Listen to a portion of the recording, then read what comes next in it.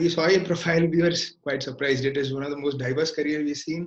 You've been a tutor, then a social media marketing person, then you're into development, then to Rockwell Automation, then finally business development lead, and Seamless AI. So yeah, if you could just give us a glimpse of your career and take us through it, that would be really helpful. Yeah, for sure, guys. I think the biggest thing with my career is that I've explored a few different paths, but they've all kind of coalesced around one particular area. So despite the fact that it looks very diverse and it looks like I've tried a bunch of things, really the core of my career is just customer focus. So no matter what position I was in, no matter what role I've been executing for any organization, it's always been focused around who are the people that this organization or group of people is trying to reach? How do we reach them best? And how do we continue to develop relationships with the people that matter the most to us? So for most businesses, that's a customer. They're paying for you. Or that's new customers. How do we get new customers' attention? For other organizations, it's like, how do we engage our membership? How do we attract new members? That kind of thing. So that's the real core. Cool. Okay. The next thing is, could you please outline your role as an account executive at Seamless.ai? Broadly, what does the company do, and what is your current role? And yeah. Yeah, for sure. So basically, Seamless AI is the world's first and only real-time search engine for business-to-business contacts and leads. And so you've got a whole bunch of people who do business-to-business contact information, ZoomInfo, Discover.org, Hunter.io, all these people. And Seamless is an actual search engine that's gone out. We've indexed the internet, publicly addressable internet, and we pull contact information for anyone that you need to sell to. And it's as simple as that. So it's live data, up to date. The scale is huge because it's a internet-wide search engine. And then we do a large amount of machine learning, as well as applying applications of artificial intelligence to kind of verify and validate the information that we're providing to our customers. So that's kind of the company. And then my role is essentially I'm demoing the software to people, the platform, to net new customers, people who actually are not customers yet, but we're trying to get them to buy Seamless, and then to pitch them and close them. That's really essentially what it comes down to, is pitch, close, follow up, and then also prospecting at some points too. Brilliant. Okay, I'll dive into the specifics now. So one thing you put in your LinkedIn profile is that stood out is prospecting a pipeline giving you ulcers? ? Yes. So yes. So I'm a huge fan of the hook. And using the real estate that I have in my profile to draw people's attention, right? And so everywhere that you are exposed on the internet is a place that can be a hook to draw people in. Not in like a manipulative way, but just in generate some interest, generate some buzz. And so the description of my position is exactly that, right? The byline right below my name is a perfect opportunity to go in and basically say, hey, like, what am I all about? Do you want to hear more? And the way that I approach this is actually a description of pain, because prospecting is a pain point for most people, for most sales and marketing professionals. Actually, anyone involved in revenue. If you're involved in revenue generation and you need net new business, you're going to have prospecting pain. So anyways, so I decided to kind of take an approach. It's somewhat popularized by Josh Braun. So I don't know if you guys follow him, but this is something that he's really big about. Make your problem statement crispy, make it memorable, and use that hook to bring people to the profile and start to get more information. So no one likes ulcers, right? Okay. So as you mentioned, prospecting is one of the biggest problems. Even when we spoke to sales professionals, that is one of the biggest problems. So what do you think most people are doing it wrong when it comes to prospecting? or at least what you've seen people do wrong? Yeah, man. I think there's two things. Number one, the biggest thing that people they're doing wrong is they're not prospecting. So, not to like give you a gotcha answer, but like they're just not doing it at all. Yeah, I didn't expect that. And so that's really important. In a lot of ways, like you have to decide this is important to you. And you have to know that it's not just important to you, but it's important to the business you're building as an individual sales professional. And it's also important to the business that you're working for. If I could say something here, I would say always be prospecting. So even in my role in AE, pitch and close and follow up, you have to always prospect. Even if it's just a little bit, like every day. And so that's really important. Then the second thing that I would say people do wrong is just spray and pray. And I would say that's primarily via email, right? So launch an email campaign, send it out to thousands of people, and then just hope for some kind of response. And the biggest drug in sales is hopium, right?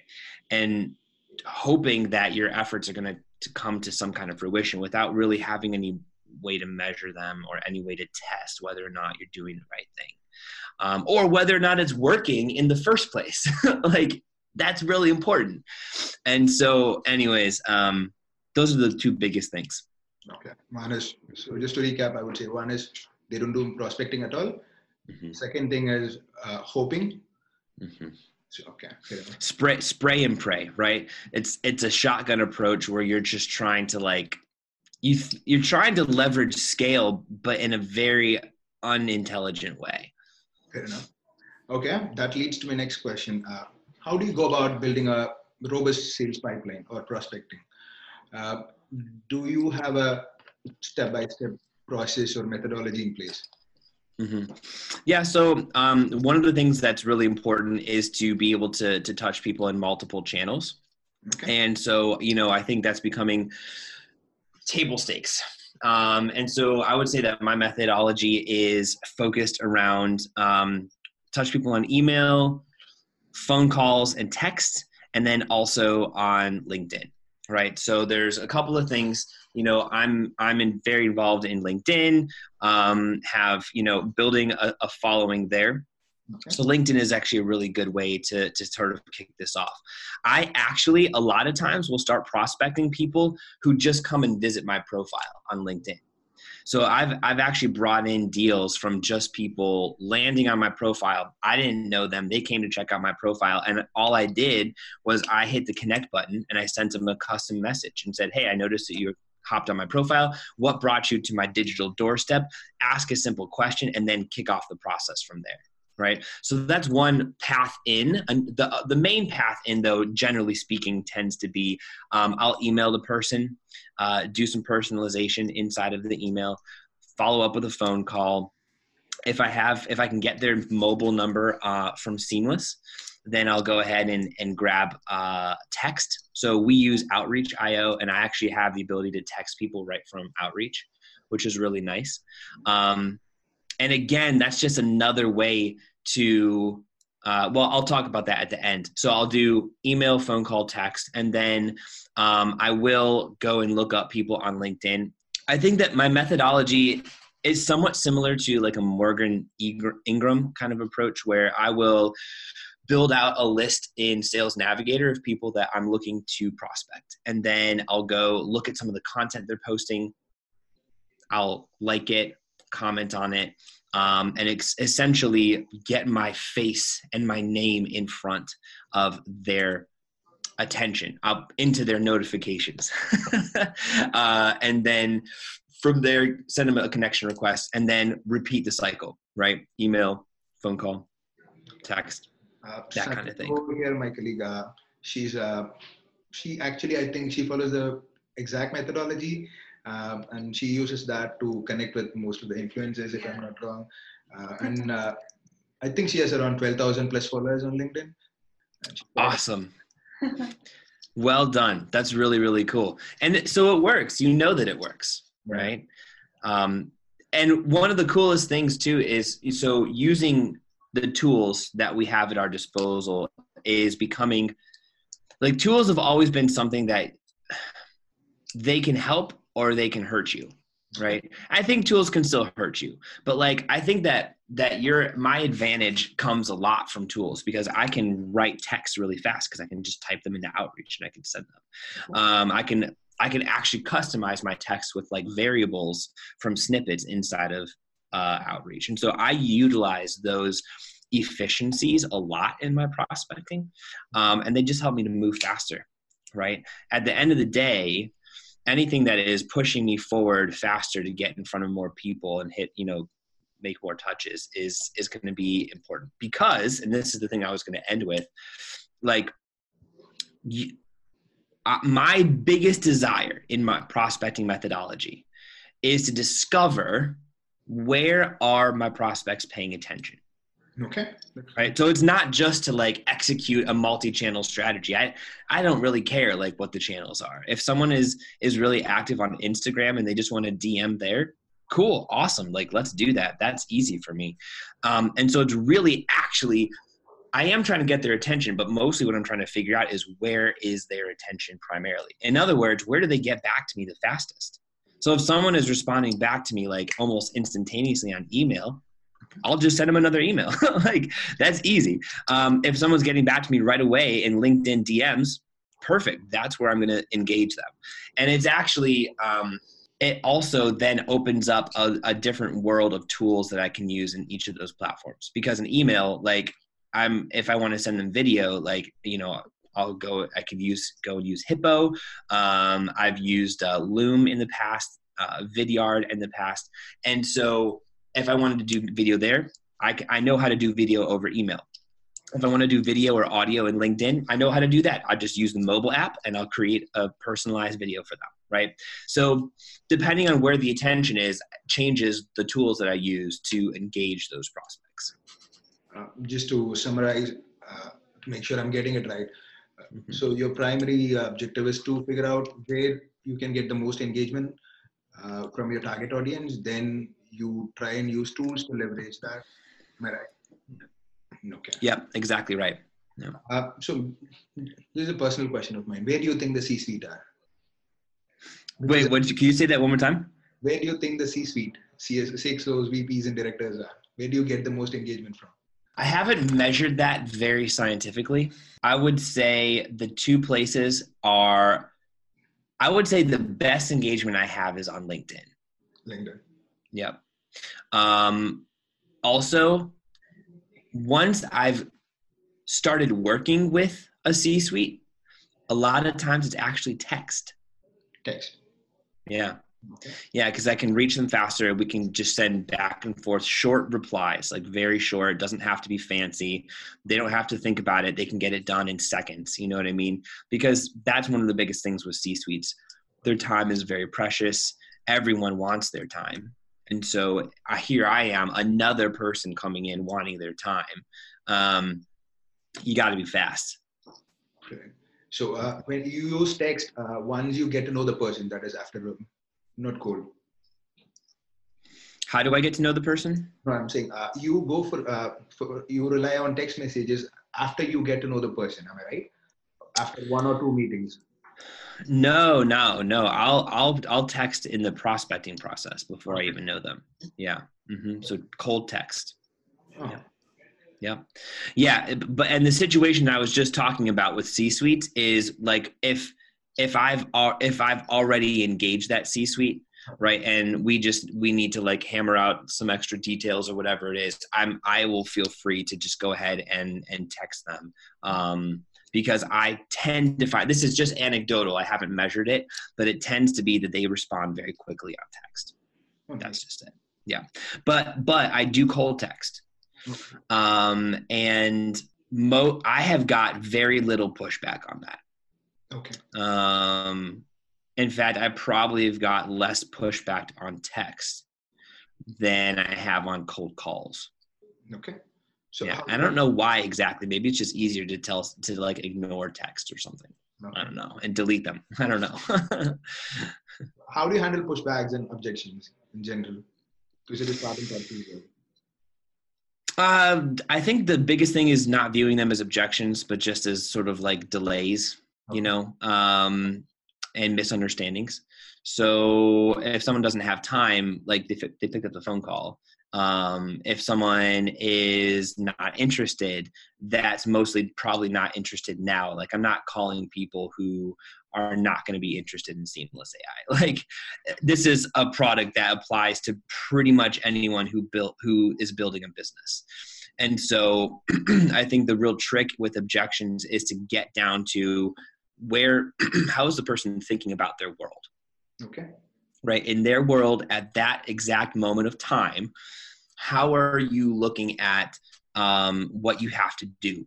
And so I think objections are born out of that. Like, okay, in my world right now, I have to like get these 3 things done. I don't have time to handle this. And so it's a time objection. Like I'm walking into a meeting. I think it's funny lately, I've had a lot of objections that have just been like people hanging up the phone call. They're like, oh, like I'm not interested, and I don't even have a chance to like address the objection, right? And so I think that's one of the hardest things for me, because at the end of the day, like I don't want to waste anyone's time, but I also don't want them to miss what I think is going to be very valuable for them. And so just coming in with the knowledge that, number one, objections, they're just delays. Like they're not actual, like real objections. Number two, is that the people you're talking to need what you have. And it's not just like, it's not just that I need to book a meeting. It's that your life is going to be easier and better if we talk, and being able to communicate that. The third thing around handling objections is to ask a good question, right? To acknowledge the objection, but then to kind of like dig in a little bit, if they're willing, on where is this objection coming from? Like, it sounds like you're already working with someone. It seems like you're really happy with them. Like, what are you looking at for the next quarter to build and grow? And then you can kind of pivot the conversation into a different direction about their business versus the objection. So sometimes it's to dig into the objection itself. Sometimes it's to acknowledge the objection and then move the conversation in a more profitable direction. Those are usually, that's like my decision branch, like you could go this way or you could go this way. So like acknowledge and then continue to like dig into that, or acknowledge and then move the conversation forward in a different way. Fair enough. The next question is about pipeline building. Okay, I understand you explained about prospecting. What are the steps you follow? What are the channels you use, tools and everything? Okay, then I move on to the pipeline. How do I build a robust pipeline? How do I engage these people? And one of the second biggest problem is, how do I go about closing? Because if there is a pipeline is not as robust as possible, I might prospect 1,000 people, but the closure is going to be very less. Mm-hmm. So how do you ensure you have a maximum conversions getting out of your pipeline? Yeah, so it all starts with garbage in, garbage out. Okay. And we've actually found that out probably numerous times, even at Seamless. So you have to target the right people. Okay. And in order to do that, you got to make sure that you have the right personas in place for understanding who your ideal customers are. Like, for instance, the very beginning of Seamless, our ideal customer was a Salesforce user. They were sales and marketing professionals who were using Salesforce in their organization. And so that was it. That's who we called. And that was very successful because we knew exactly who those people were. It's very broad, but it's also narrow enough that you've got a pretty nice slice of business to work on. In general, though, identifying the persona is really important, but I think then just getting good data, right? Being able to get good emails, good phone numbers, good mobile numbers if you can get them. Like if you think about a fire, a pipeline is a fire, and you need to put fuel on it, that's your fuel. Good data that's been validated and verified, and then you use that to essentially then start your prospecting activities on those people.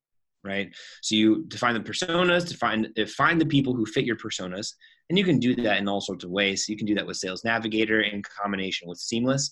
You could do that with annual research if you want to. I mean, there's all sorts of ways. You don't have to pay for a tool to do it. It's a lot easier and a lot faster, and you can reach more people if you do pay for a tool.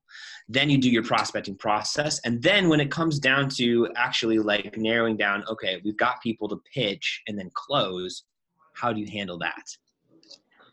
That is magic. Not really, but like it's you have to have a script. And I mean, I think at a lot of points in this discussion, you have to have a script, but like you have to have less than a script and more of an approach, a defined approach that you've tested that works to communicate the value proposition to the prospect, communicate how it's going to help them quickly, right?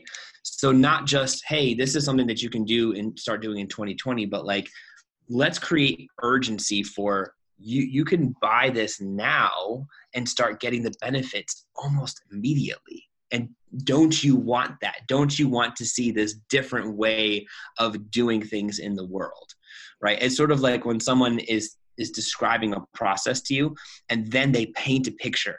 Like think about 2 weeks from now where you have a pipeline that's 5 times bigger. You have 5 times more people to call. You have an almost unlimited amount of potential business. Would that be better for your career? Would that be better for your profession? Would it allow you to earn more money to buy better Christmas presents? Like all these things. Painting a vision of the future is really important. And then at the end of the day, I think one of the biggest things is make it easy to buy. Okay. So how do you close? Paint a better vision of the future, and make sure that you've got a compelling value proposition that's going to help your prospects, like solve your prospects' pain quickly. And those are very general things. I think a specific thing for me that's really, really important, and it's also borne out by data. It's supported by data. You have to make it easy to buy, like especially in software, especially in SaaS businesses. Make it possible to buy on the first demo call. Okay. Could you give me an example of where it might be hard to buy for a customer? Yeah. So I think if you have a physical product and you are not showing that in the first demo, like that could be hard to buy. I think that if you have a large, like multi-license, multi-seat kind of deal in play, that if you've got an agreement that needs to be reviewed by procurement, legal, whatever, that can make it hard to buy. But the thing is, most SaaS products don't fit into those categories, right? Most SaaS products you can put on a credit card, and even a lot of like training products and a lot of knowledge products, they can go on a credit card. And so if that's true, it's really about, does a person you're pitching believe this is going to be helpful to them? Do they believe it's going to make their life easier? Does it believe this product is going to stop their bleeding, right? Of the pain, the wound they've got. And if they don't believe it, they're not going to buy. So that's your job. I think that there's a different level of sales, like enterprise sales, where you need other stakeholders involved, right? So there's got to be 4 to 5 people who make the decision instead of 1 to 2. Okay. That's fine. Ask on the phone if you can talk to those people. Okay. Right? Like someone tells you, this is a classic objection. Like, I don't have the authority to buy this. Like, I need approval. It's like, all right, great. Awesome. Just quick question for you. I need approval for stuff too. Who is that person? They're like, oh, it's Bob over in whatever. Like, cool. Awesome. Like, can you bring Bob over here? I don't know what he's doing right now, but like, let's talk to him. Like I've always found it easier if we can just get all of us together on a call real quick. And most of the time in these situations, all I need to have is a 3-minute conversation. Can you bring Bob over? Okay. And if they say no, ask them again. Like, don't give up just because they said no one time. And now you know who the decision maker is. Yeah, exactly right. That's, you know, the important person, right? The person with power. That's the word that people in sales always like to use. Who's got power? Yeah. The next one is going into 2020. What do you think is the emerging sales trend in SaaS, especially? I think that there's going to be a whole lot more people who are leveraging social channels. And it's going to become more crowded and more noisy in 2020. So that's not really SaaS, that's more social. I think a lot of people are looking at the success of people like LinkedIn influencers, or even, you know, TikTok or Instagram influencers, and thinking, oh, I can do that. It's easy. It's not easy. And like, it takes a lot of work, and it's a lot of times it's unpaid work too, because it's brand building and things like that. When it comes to SaaS specifically, so I think I think a lot of people want to think that like predictive artificial intelligence like platforms are about to blow up in 2020. Okay. I don't know. I think it's going to be something a lot more simple. Like I think I like to use Grammarly as an example. Do either of you guys use Grammarly? Okay. What did you say? It's one of the mandatory products here. There you go. Right. It makes a lot of sense. So I think the biggest improvements come from very small, very focused tools like a Grammarly. Not like an Outreach IO that's trying to do a whole bunch of things, but very small, very powerful tools that help you write better and write faster and in a more compelling way. I think that another thing that you're gonna see is a lot more shorter emails also. Instead of like long, really like drawn out pitches. So when it comes to SaaS products, I think it's going to be stuff that's not sexy. It's not like, oh, this is the latest AI product. You know, this is going to predict your pipeline. It is going to whatever. Like that kind of stuff is great. But at the end of the day, what makes the most difference to a huge number of people is what's going to be big in SaaS.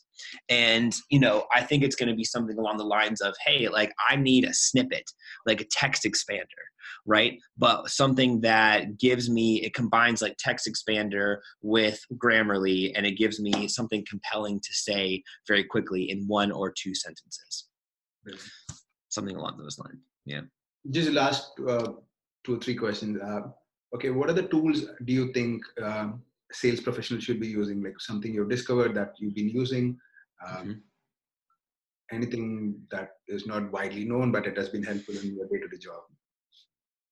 Okay, cool. So I'll give you widely known ones, but then not widely known ones. So I would say Sales Navigator is really, really important. Sales Navigator plus Seamless AI, so that you can get the information for the people that you're researching, the emails, phone numbers, and mobile numbers for those people in Sales Nav. And then you need a sales engagement platform. And so whatever that is, it could be very simple and it could be like very easy to use, or it could be complex like Outreach or SalesLoft. We use Outreach. I like Outreach a lot. So I would say those are really important. Okay. I would say a lesser known tool that I've benefited from a lot, which I really like, is Banana Tag. Which is a funny name, but it's basically like an email tracker. And so it basically allows you to like not have to worry as much about a big old clunky like sales engagement platform. You can just use regular email, but Banana Tag basically helps you track the emails that you send. And so if you don't want to pay a whole lot of money for a huge stack of tools, just get Banana Tag. Use that with your emails, track your emails, and then, you know, worry about, and maybe, you know, Seamless as well for getting numbers, that kind of thing, researching numbers when you need it. But I think the biggest, and then also huge efficiency, get a program like Text Expander where you can use like a colon, or you can use a star or whatever, and you can have shortcuts for anything, like sentences that you say all the time, put it in a shortcut. It basically allows you to make shortcuts for just about anything. You know how like in Slack, right, you can do a backslash and then there's whatever, or you could do a colon and you could put emojis or people, whatever. Same thing. It allows you to do that, but everywhere on your computer. So that's made my life very easy and very quick. You could even put in like, I copy and paste my Zoom link all the time, but like I don't always have my Zoom link in my clipboard. And so I need to go back, recopy it and paste it back in. Just make it a text expander, right? So you just put in :Z, boom, that's your Zoom link anywhere. :Z, wherever you want. This one we'll definitely use. Yeah. Nice. Yeah, it's really important. Okay, what are the books you would recommend for a sales professional? The Closer's Survival Guide. Okay. It's a Grant Cardone book. Okay. I think it's a Grant Cardone. It is a Grant Cardone, right? Hang on a second. Let me just double check. Yeah, it's Grant Cardone. Closer's Survival Guide. I would get The Challenger Sale. I've learned a lot from that. And then actually, this is a classic one. You Can't Teach a Kid to Ride a Bike at a Seminar by David Sandler. Oh, okay. So have you ever heard of Sandler Sales or the Sandler Sales methodology? No. I would check that out. Sandler Sales methodology is probably one of the most successful and most robust known sales methodologies out there. And You Can't Teach a Kid to Ride a Bike at a Seminar is like one of David Sandler's like seminal books. It's like one of his most important descriptions of how to do Sandler sales. Highly recommend it. Brilliant. The last question, John, who do you look up to in terms of for your career? Do you follow someone, any influencers, anyone you think adds value to your job? Yeah, man, I'll call out two people. One of them is Josh Braun. I have a huge amount of respect for his approach and his prospecting methodology. He is a teacher, an or high school teacher, I think, an English teacher who converted to a sales career. And then he worked for Basecamp at 37 Signals. Basecamp, like DHH, Jason Fried, those guys, awesome company. Ran sales for them. Now he's doing it on his own. And then Jake Dunlap, who is the CEO and founder of Scaled Consulting and Scaled Media. So I think he is someone who is an empathetic sales leader. Okay. Not just like, because there's a lot of people who are sociopaths. they're just like, I'm going to get mine. I'm going to get rich. I'm going to get money. I'm going to get paid, like all this stuff. And that's what they're consumed with. These people just want success at any cost. And that's a short game. Yep. That's a waste. It's a waste of your life, dude. And there's so many people like that. It is such a waste. Jake Dunlap is one of these people who's been very successful, but who's also like, who doesn't run his company, his business, doesn't build sales teams like that. And I think a lot of respect for that guy. So, yeah. Brilliant. Yeah. That's about it from our end. Do you have any other questions? Do you have any questions, John?